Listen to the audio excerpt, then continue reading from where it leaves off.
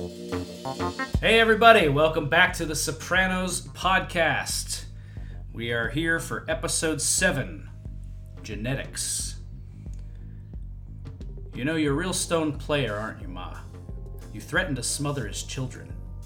You know, everybody thought Dad was the ruthless one, but I gotta hand it to you. If you'd have been born after those feminists, you would have been the real gangster. That was a quote from Tony Soprano to Livia Soprano in the climax of this amazing episode. The episode, of course, is Season 1, Episode 7 of The Sopranos, Down Neck, written by Mitchell Burgess and Robin Green, directed by Lorraine Senna. Boys, what an hour of television this was. Yes. I am going to throw this out there. As far as I'm concerned, this is the Sopranos version of Godfather 2. This is, we're getting parallel kind of stories, a father and a son at this, almost about the same time in their life. And what a crazy episode it was. Let's go around the table here. You know how we do. Paul, initial reaction to Down Neck. Like a lot of these episodes, they're all different in interesting and subtle but important ways. And this episode has Tony very much on the domestic front. Interestingly, in this episode that is essentially about the question of Tony's gangsterism, there's not a ton of gangster stuff. Not currently. There's little bits here at a construction site. The conversation with Silvio and Big Pussy is about being a gangster dad. And those domestic concerns will consume Tony's attention, and some other things, pretty important things, will escape his attention. To that point, Paul, there's a lot of episodes of The Sopranos where business is heating up and many things happen, and Tony is trying to live life at home, but business keeps kind of pulling him away. This is kind of the opposite, where his attention's been pulled by a crisis at home, and you know, he doesn't really have as much time or patience for the gangster stuff. Jordan? In Down Neck, what's past is prologue, or examining what has brought our characters here, not just circumstance-wise, but just generationally. You know, is the evil and the manipulation and the corruption, is that something that you choose, or is it something you're born into? We're starting to get back to these essential questions of fate versus free will, if things are in the blood or in the mind. This episode asks a lot of really big questions, and as only film can do, shows us some hints at what some answers could be. Oh, it's so good. These flashback sequence, we're going to get into it in detail, but these flashback sequences are so good. Minute 1, what struck me about the flashbacks are how good the actors are.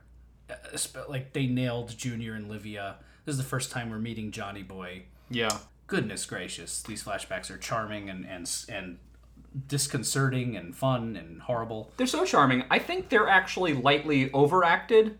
I think that's on purpose. I think they're like purposefully like too colorful, too musical. All the actors do a great job at sort of lightly overacting the characters. I think, as legitimate as this might be, I think this is very much a memory play. In so much as like maybe even like a Tennessee Williams memory play might be, where Tony is kind of living them live within therapy, and we are seeing them through the lens of his being a small child at this point. Yeah. What I'm saying is, if this tale had a different teller, it might look a little bit different, but the past has this kind of a brightness that I think is great. It's great to watch, and you know, years later, I remembered Down Neck for these 1967 flashbacks and really looking forward to them. So obviously this stuck with me. There's so many Sopranos fans who feel like, God, if there were a series just about this era of the Sopranos universe, they'd love it. And yeah. I mean, that's probably why, if David Chase was going to do one more thing on the Sopranos universe, it would be The Many Saints of Newark, which is kind of set in the late 60s, I think, you know, Sopranos characters. So we're going to get more of that, which is kind of exciting in a way. But it's very exciting. I'm really interested to see what they do with it. And it comes from this. I think this episode sort of planted the seed of what that could be. Yeah, I mean, we do get some other episodes in the series that kind of flash back to Tony's childhood, but this is definitely the one where we linger the most and see and kind of get the most out of Tony's childhood. It's some of the most dramatic in that respect. I think Tony says in the pilot, "My father never reached the heights like me, but in a way he had it better. He had his people. This is that heyday. The guy that he beats the shit out of still reconciles with his power and his wit." And that there's a band, the Rascals, I think a Jersey band, that sings I've been lonely so long on the Ed Sullivan Show in one of the flashbacks. And as you guys mentioned, the charm, these are rascally guys, particularly Johnny Boy. He's fun-loving, he's dynamic, he's interesting, he's joyous. Even he brings ice cream home for the kids after making bail. He's very... then there's something to Jordan's point about it being just a touch with the injection of the delight and the playfulness. It has some tall taleness to it. There's almost like a folk hero status that they lend to Johnny Boy. Mm-hmm. I think that's definitely intentional. And is it related to... There's notes that I have here that aren't even thoughts. It's just, oh my god, this scene, Livia. I know. At the dinner, so funny, and one of her lines is, "You only remember what you want to remember." Now, consider the source, first of all, but it doesn't mean she's wrong. She's a broken clock, might be right twice a day. Everybody is going to misremember and to some degree lie to themselves, and that will make gleaning something out of these memories hard. That said, I think part of why this episode, for me, has a bit of a bleak sensibility is that it can be painful to look at some of these issues in an honest way, to wrestle with your past, to wrestle with the ways in which your family has been, perhaps still is, dysfunctional. But we get it right away early on, I think, when Tony picks Christopher up at the construction site. There's kind of this ugly look of them just having dug up this ground. And all this, there's like dirt and cement everywhere. And I was like, well, that's where we're going. This episode, we're going to dig. We're going to go into the past. We're going to start to question a lot of resentments and ideas, perhaps reflecting on that quote that we had in the last episode about what psychiatry points us towards, your real agenda. Tony digs with Carmela about what she might blame him for. That's painful. It doesn't go well. And that lends this quality to this episode where it's very different again than other episodes. We're going way deeper into flashbacks. It starts off sort of playful little snips of the memory of the college trip, which again presents that, are these memories painful to get into? Have you buried them, obfuscated them? But we're going for them. So well, we're going to dig into that pretty deep. Why don't we, because this is kind of this isn't an episode with many subplots. This is one of the rare Sopranos episodes that says, like, we get our story going, and then we're just kind of following the thread, right? So we start off with AJ stealing the sacramental wine at the very top and getting drunk and getting busted in gym class. Very funny stuff, childish stuff. But it does carry a touch more gravity to it. Is it fun? It's a violation of our sacristy. Oh, it's a very serious offense. It's an affront to our holy sacristy. Yes, of course. Yeah, no. Oh God, these I have no bias for Catholic people that are decent, but man, the way this show portrays their like super Catholic characters, one of my notes is like, God, this psychiatrist annoys the shit out of me. I don't like this guy. Oh, he's a horrible man. He just rubs me the wrong way. Yeah, no, I don't like him at all. The casting of this guy is perfect. Yeah, because I think he is supposed to be about as compelling as nothing on a piece of whole wheat toast. Yeah, right. Yeah, but, you know, to me, and I mentioned this to Paul before we were recording, this first scene, this first moment, what launches this episode, to me, is this is the picking up the thread for Meadowlands. This is, this is the sequel to the episode Meadowlands, where AJ finally realizes, in that moment with the wise guy wink, as you mentioned, Jordan, who his dad is. Right. And this is now the... there's two phases of AJ's life in this show. There's before that revelation, and there's after. And this is the early steps of after. So this act, while juvenile and whatever, it carries certain gravitas, because we're led to believe this might be a little... AJ's no genius, but this might be a little out of character for him. He's acting out. Thoughts on the beginning of AJ's journey here and where we're going with AJ? Well, in large part, we're dealing with questions about AJ's trajectory, whether or not he could be in important ways like his dad, and also what he knows, how much he knows about what dad does. And when will the fullness of its implications really be revealed to the kid? So interestingly, in this first scene in the church, there's a statue of St. Jude, who's the patron saint of lost causes. Not a mistake. Can't be. Wow. I didn't know that.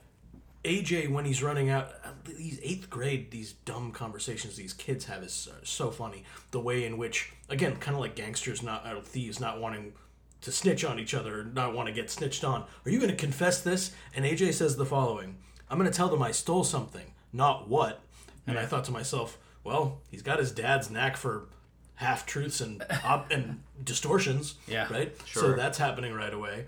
And the way the story is done is brilliant. When they're in that office, that line about the affront to the holy sacristy, that happens. And when the psychiatrist is deconstructing the questions in AJ's behavior, he has trouble following the rules. There's a medium shot on Tony, kind of reacting with this funny but sheepish kind of look. Again, like following the rules. Tony came to this meeting from picking Chris up at a construction site where he's teaching the mob son, as opposed to his biological son, that you don't have to follow the rules. We make our own rules for the purposes of extortion and usury and all the rest. And now he has to deal with this very domesticated situation with these, like, furtive glances. It's a lot of fun. So right from the beginning, we're dealing with, I think, the gravity of these themes, but it's, again, done in a pretty playful way. So I'm an educator. That's my career choice. I'm predominantly an English and theater teacher, and I've taught middle school. When I tried to think of AJ's life, and if I had AJ as my student, the truth is, and I think a lot of educators would agree with me, there is just a type of middle school boy that is that.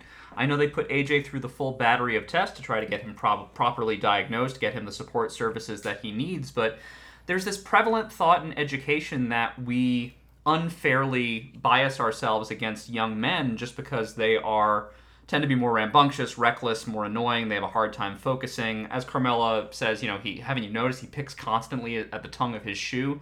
But, sometimes kids just do that, and it's not, anything medically wrong with them. And Tony keeps referring to it as a disease. That's not quite exactly right either. Melfi correctly addresses this ADD question and says, well, it's still a controversial issue. Well, this show was made quite a long time ago, 20 years ago, basically, and it's still a controversial issue as to what do you do with these kids that are diagnosed ADD. I will say this. The diagnoses for ADD are occasionally very flimsy, and we have a tendency to really over-medicate and over-treat these young men for whom really nothing is wrong. Do you know what it is? And I'm sorry to get on a little bit of a soapbox. I'm right with you, and it's a core conceit of the episode. It's just that, school and what school considers good behavior is not right for everybody, and there are some people that are going to fidget, and there are some people that are going to misbehave and speak out of turn and whatever, because not every kid fits into the same hole. You can't categorize everyone the same. When we're sitting with AJ in those therapy sessions with the psychologist and they've shown him the flashcards, it should feel like bullshit, because in his case, it is. His only trouble is that AJ is what I refer to as kind of a gray kid, and anyone who's attended school knows what a gray kid is. A gray kid is the kid who's not at the top of the class. He might be even towards the bottom of the class. He doesn't really get your attention often, other than if he's, kind of maybe being annoying, kind of knocking around with his friends or whatever. But you're going to have a million of these kids in your career, and they're not all going to stand out to you. Unfortunately, this gray kid's father is Tony Soprano, and something must be done about him, and it's really unfair to AJ. Yeah, that's a brilliant deconstruction, and I appreciate your sharing your insights from your own work. Yeah. And that was certainly my experience in watching much of this. And I think I first watched this show when I was 20, and I was always uncomfortable with some aspect of the school psychologist, and I think his gait and the way that he speaks certainly was compelled by the ending. We should come back to Tony and Carmela confronting the guy. Yeah. But this concept of the gray kid that you bring up is so compelling too, because a question that occurred to me watching this episode, and I felt a pretty bleak feeling watching this episode, funny as it is and playful as it is. And part of that is certainly this fatalistic perspective that Tony takes. My son is doomed.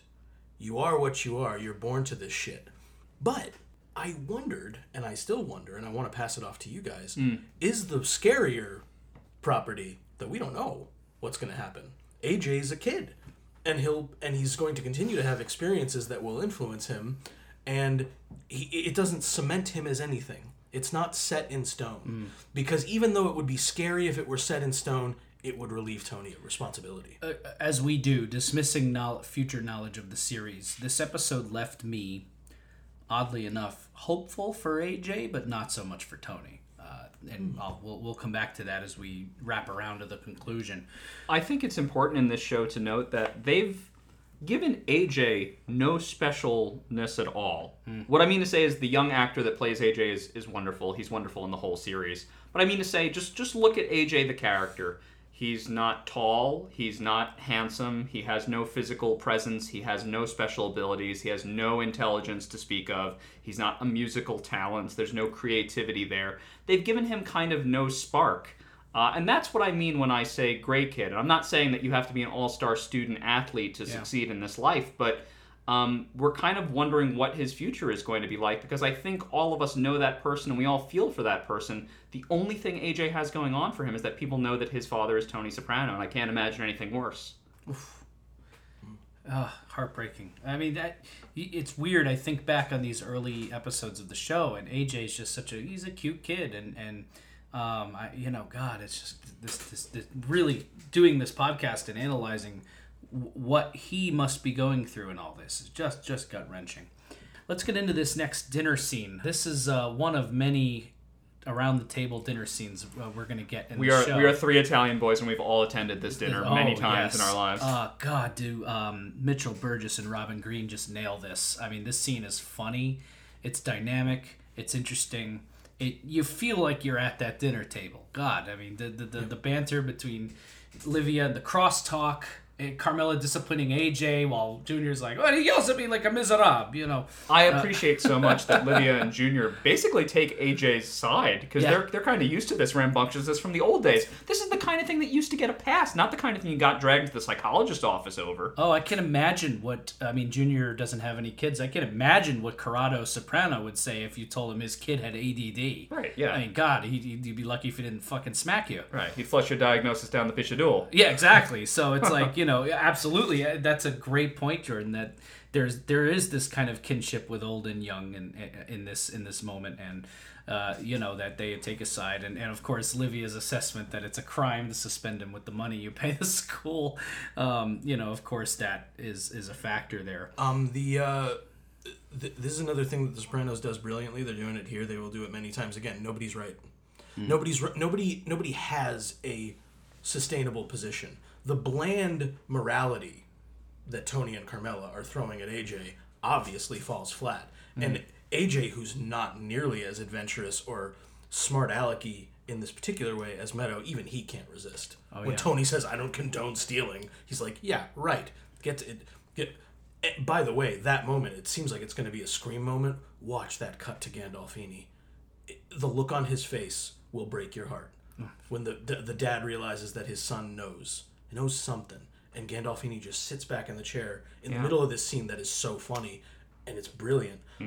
So I just wanted to call that out. But also they might be in this difficult position of parenting. But what are you going to do? Revert to Junior's laissez-faire? Boys will be boys. Like we can't. No, that doesn't sound right. Yeah.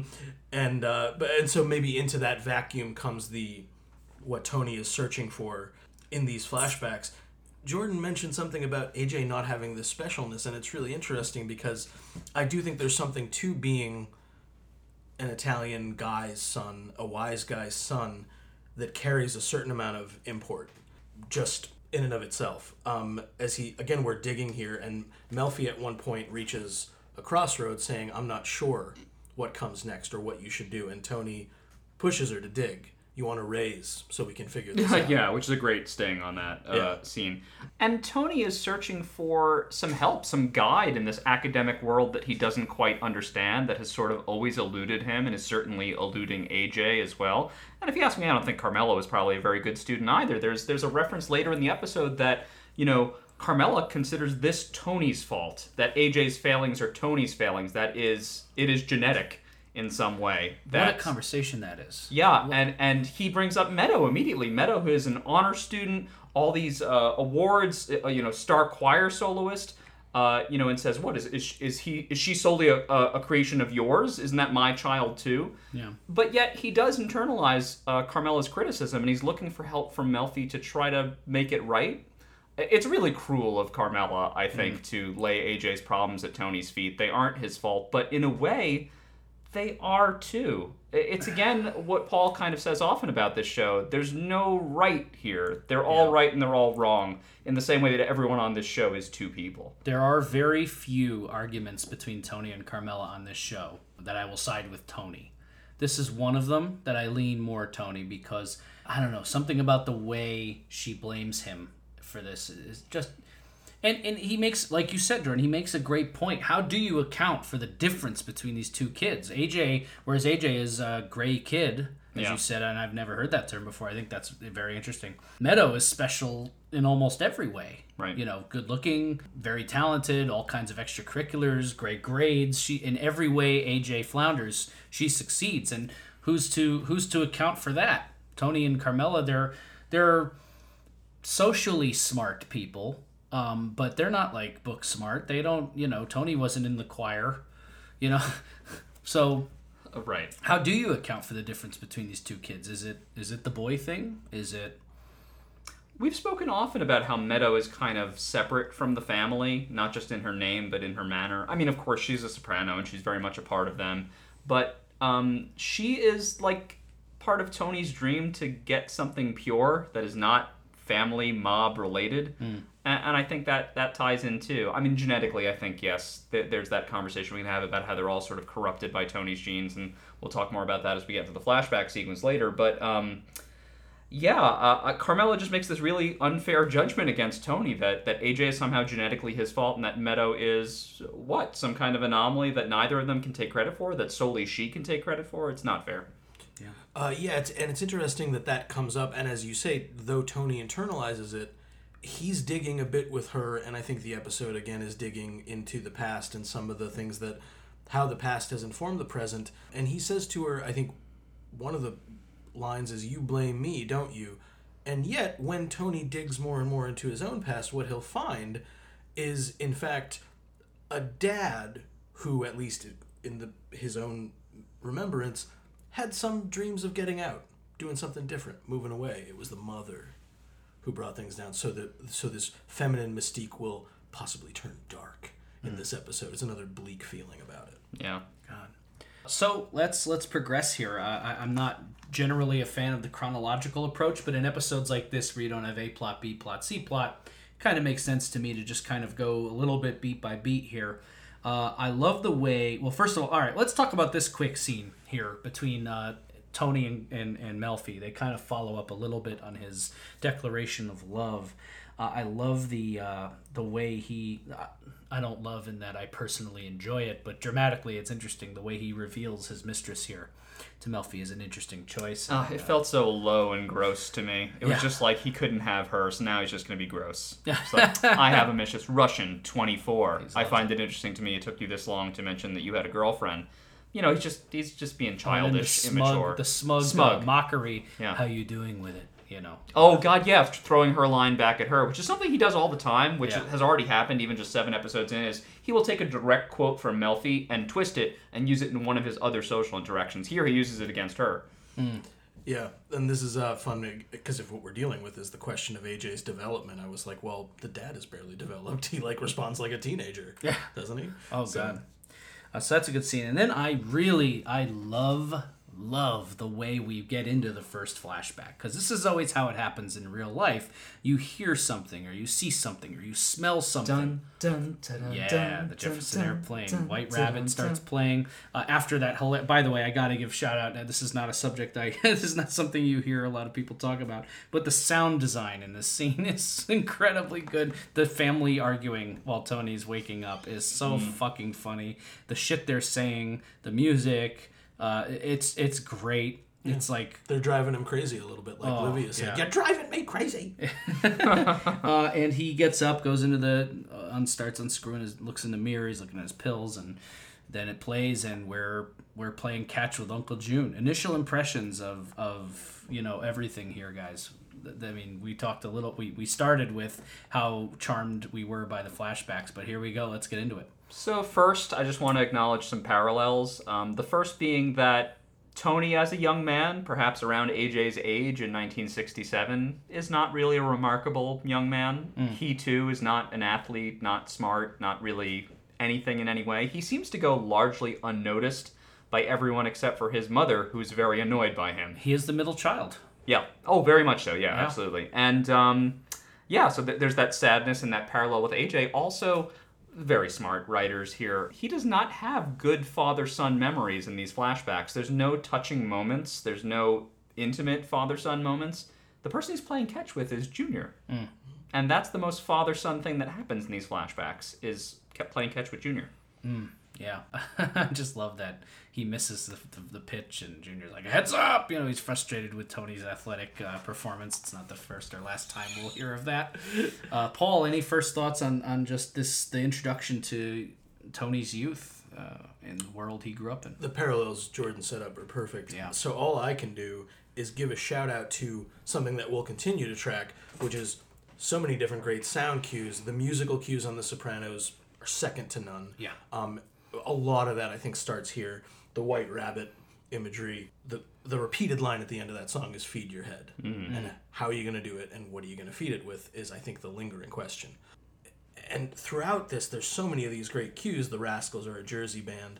There's a song, I believe, by the Animals called "Don't Bring Me Down," that plays when Tony sees his dad beating up Rocco Alator, which, like AJ's revelation to Livia, happens by a fluke. Yeah. By accident. I missed the bus. I saw that Dad was beating this guy up because he owed him money. But that song is not about two guys fighting over mob stuff. That song, "Don't Bring Me Down," is a lover's lament. A guy saying to his lover, they seem to have like a roller coaster relationship, wild passion, but she plays these psychological games with him and brings him down. Is what's happening here a bit of a forward to "We Keep Digging"? The rock we're going to hit is not the dad's gangsterism, but the mom's emotional brutality. Because that's an important thread in this whole season, and certainly in this episode. Well, Paul, that's the crux. I mean, I didn't know if we were going to get to it later in our conversation, but we might as well get to it now. I mean, the big treat of this episode, which is also a nasty surprise, but something we've suspected for 7 episodes now, is that genetically Tony's both of his parents. He is the gangster that his father was. He's a lover of a good time. He is a womanizer. His father, we see, by the way, is, as folk hero and handsome that he is, he's not too bright. He has a dream that she will crush, you know. So we see a lot of Tony in Johnny Boy, or a lot of Johnny Boy and Tony, vice versa. But the darkness in Tony, the real gangsterism, the manipulativeness, all of that real darkness comes from Livia. It comes from his mother. The quote that you used at the intro, "Had you been born after these feminists, you would have been the real gangster." It's her. All of his manipulation. If we are to believe that these things are genetic, in the same way that AJ has inherited some of Tony's things that are not so nice, Tony has taken the worst of his parents in many ways. Okay, we could say it's a good thing that he's taken some of his father's appetites and his love of a good time, but his father's love of a good time caused him to be mostly negligent to his family, at least as far as we can tell from these flashbacks.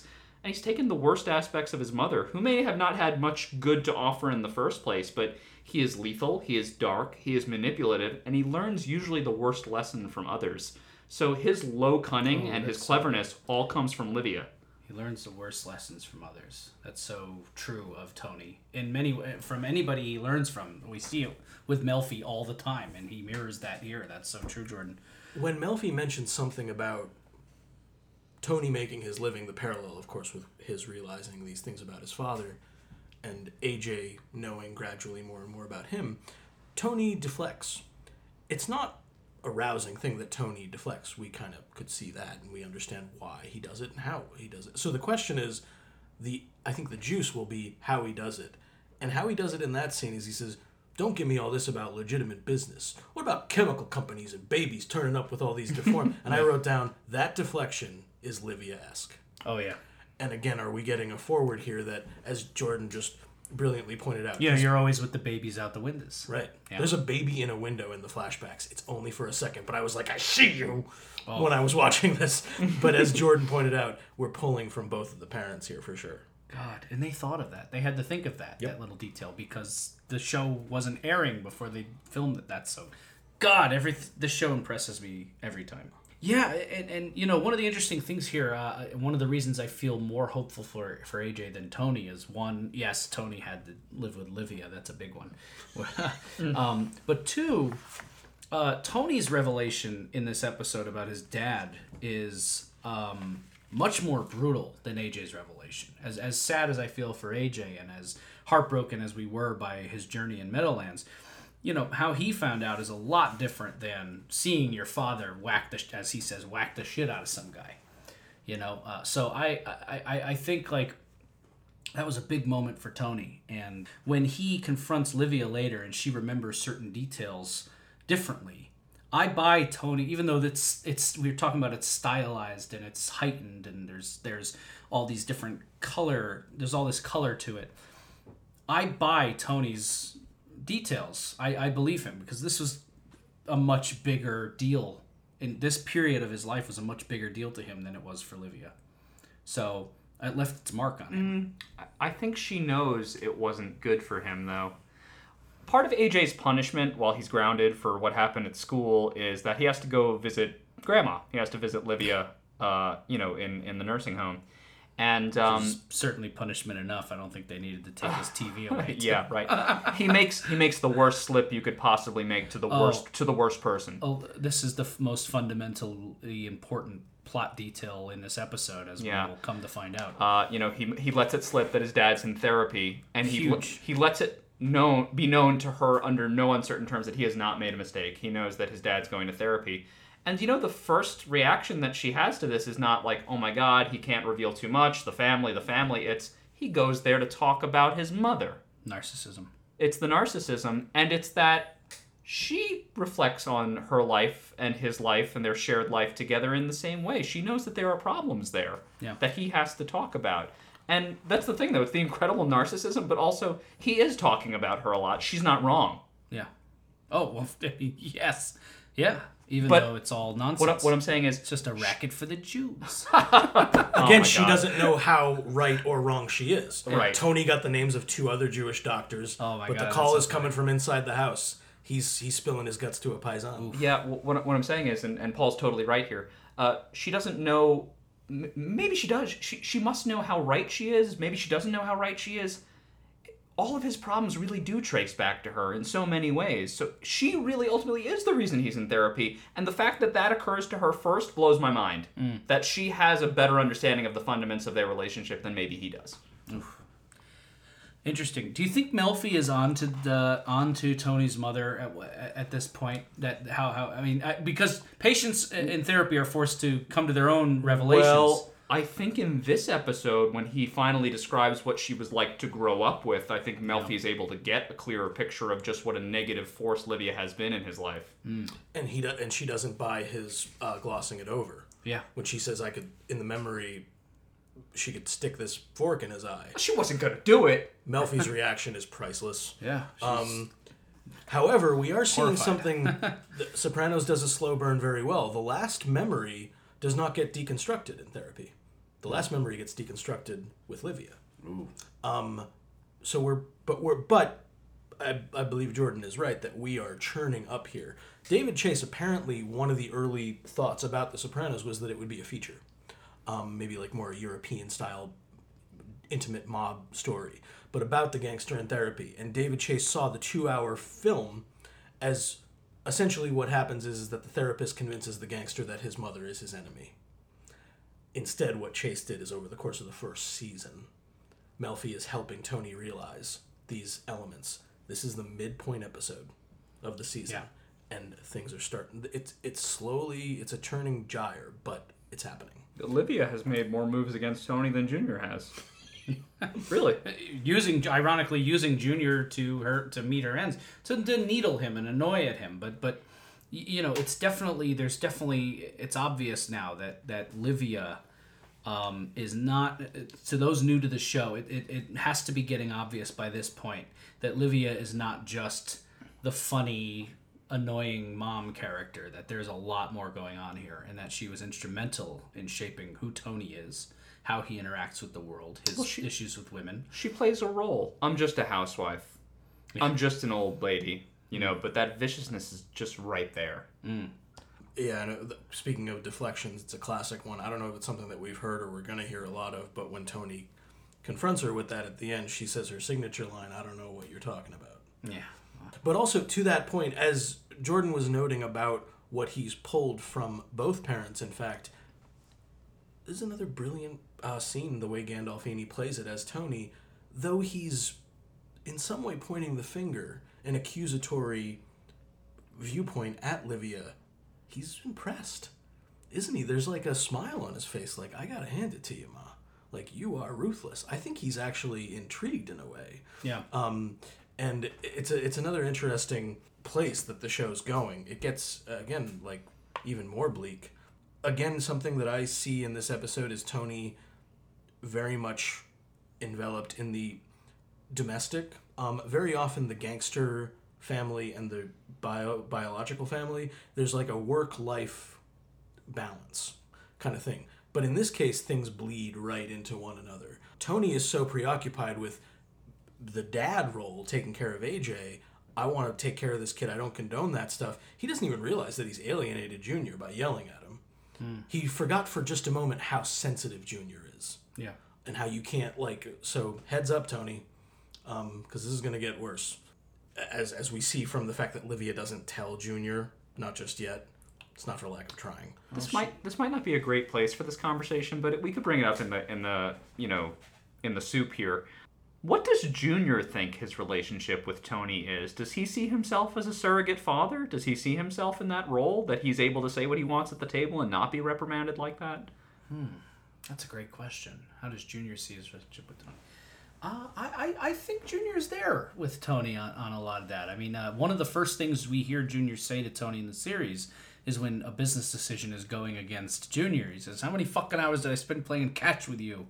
I think Junior believes in Tony's potential. He actually says it again in our previous episode, Pax Soprano, when they're at the ball game. He says to him, you had potential, but you didn't want it enough. And Tony says, "I barely hit 250. And he said, well, Junior says, well, it's because you're too busy chasing skirt. Chasing skirt, you were 500, you know. But Junior believed Tony has something. He has specialness in him. Maybe Junior was the only one that saw specialness in Tony. I think that is in their relationship. And I think Junior gets hurt because Tony's the only one that can hurt him like that. Right. As you said, Jordan, the only person showing the only interactions we see young Tony having with his parents are sneaking into the car and getting like a little bit of, Anthony, stay here and behave kind of talk from his dad. His parents seem to hate him, and his honestly. mom is just annoyed that he wants an electric organ, But Junior, like you said, is playing catch with him. Junior is the fatherly force there. We have to get to this. Corrado Junior Soprano does not have children. I think he sees Tony as his son, I think, basically. I think that's why we get that catch scene. And I think that's where we feel this absence.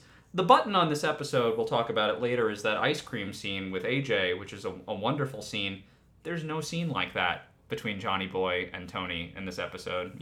There's no fond recollection of the father because his father was just passing through his life, it seems. Yeah. It's a great point. I think there's a lot of alienation in a lot of these relationships. And these characters, at some level, maybe particularly Tony and AJ, but I think to some degree all of them, are trying to dig and figure out some things about their life. Their denial systems constantly get in the way. Livia's is the most fun in a way and the most apparent, as Jordan pointed out, that immediately she says about Tony's therapy. He goes there to talk about his mother. Junior, again, can't deal with being snapped at the dinner table. AJ is pulled in 10,000 different directions. And though not as bad as Livia, I'm going to take Tony and Carmela to task for the last scene at the school. For this reason. The school psychologist can be as dull as he wants. The theory of the case can be as bland. Tony and Carmela shirk it off, I think, because they don't want to deal with how it reflects on them. I think that's the key, and that's why this is not going to progress well. That's such an interesting read, Paul, because anytime I watch that scene, I agree with them fully. It's like, I do think ADD is overdiagnosed. I generally agree, too. The celebration is premature. I think that's what we're dealing with. Yeah, I can actually get into some trouble for saying it, but I don't care. It is what I believe, and I would repeat this to an administrator. I think it is kind of a racket. I think these drug companies that make the treatment pills often treat kids that don't need it. That said, there are kids that need those services and need that medication, but I think a lot of folks that have gotten into child psychology just proceed forward unnecessarily because the parents want results, the teachers want results, and they don't always act in what's in best interest for the child. Here, I think Carmela and Tony do.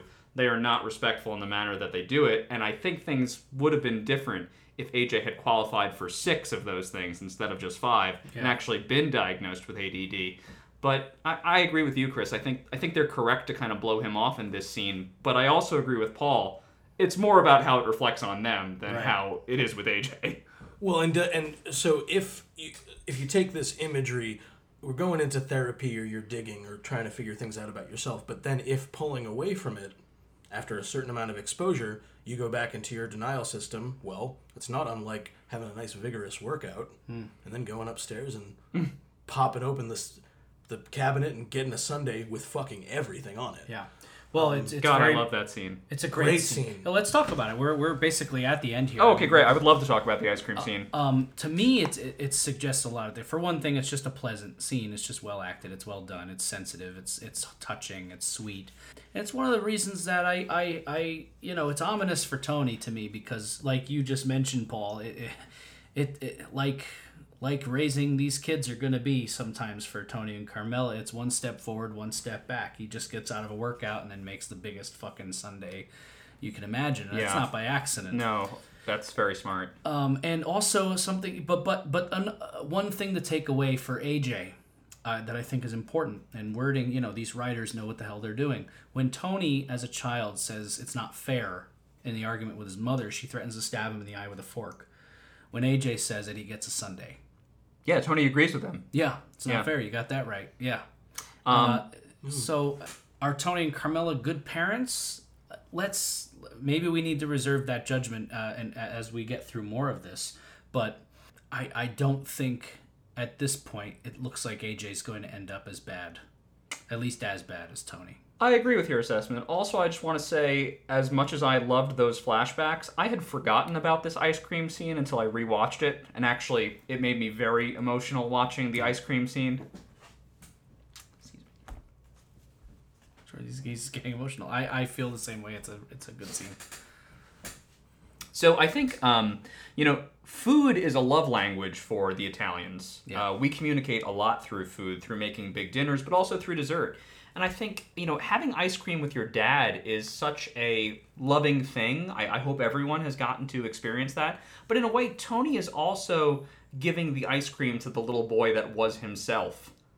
This is like the missing scene that we did not get to see with Johnny Boy. It's almost like Tony's making it right for all time with this ending scene.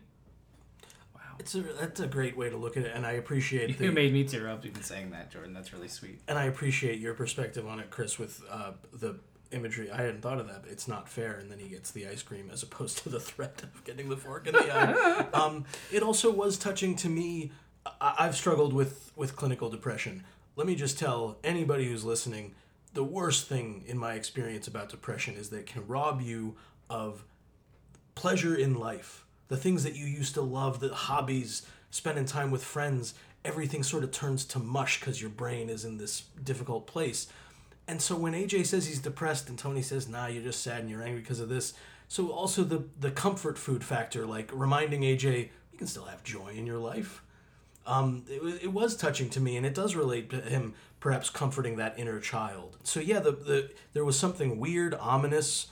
Tony's watching, he likes history, the History Channel. He's watching something on the Battle of Midway beforehand. But yeah, there was something very sweet about this ending. I mean, and AJ is studying history and government upstairs. That's what he's doing. Like Jordan's, like Jordan said, he's by doing this with AJ, he's sort of trying to fix something that was broken a long time ago. Melfi says to him earlier in this episode, those who don't understand history are doomed to repeat it. And Tony is watching history downstairs and then goes up to change it. It's a really powerful, profound ending. Yeah. Any last thoughts on Down Neck, guys? This is a great episode. Any last thoughts, sendaways? I actually want to ask Paul a question live on air because Paul answered this for me. No, Paul already answered this question for me. Paul, where is Down Neck, or what is Down Neck? So Down Neck, I looked up when I knew we were doing this episode, it's part of Newark, sometimes also called the Ironbound, that neighborhood. It's I think a solidly working class neighborhood where Tony grew up. And it's named that, as I understand it, because the Passaic River going through Newark and that angle at which it slopes around the neighborhood looks a bit like a craning neck. Wow. I love that. So I'm going to have to believe that they went for the smartest interpretation or meaning for this title. So we have like a double or a triple entendre going on with Down Neck. It probably does refer to that area, and of course those are the environs that we're in for the episode, but Down Neck also means the pill that goes down. Down Neck also means the ice cream that goes down. Down Neck also means something you can choke on. Wow. Well, all of you out there listening, choke on that. This has been the Sopranos podcast. I'm Chris D'Amato. I'm Mancini. And I'm Jordan Pugh. Thank you for tuning in. I will see you next time for one of my favorite episodes in Season 1, The Legend of Tennessee Moltisanti. Thank you all. Have a great day.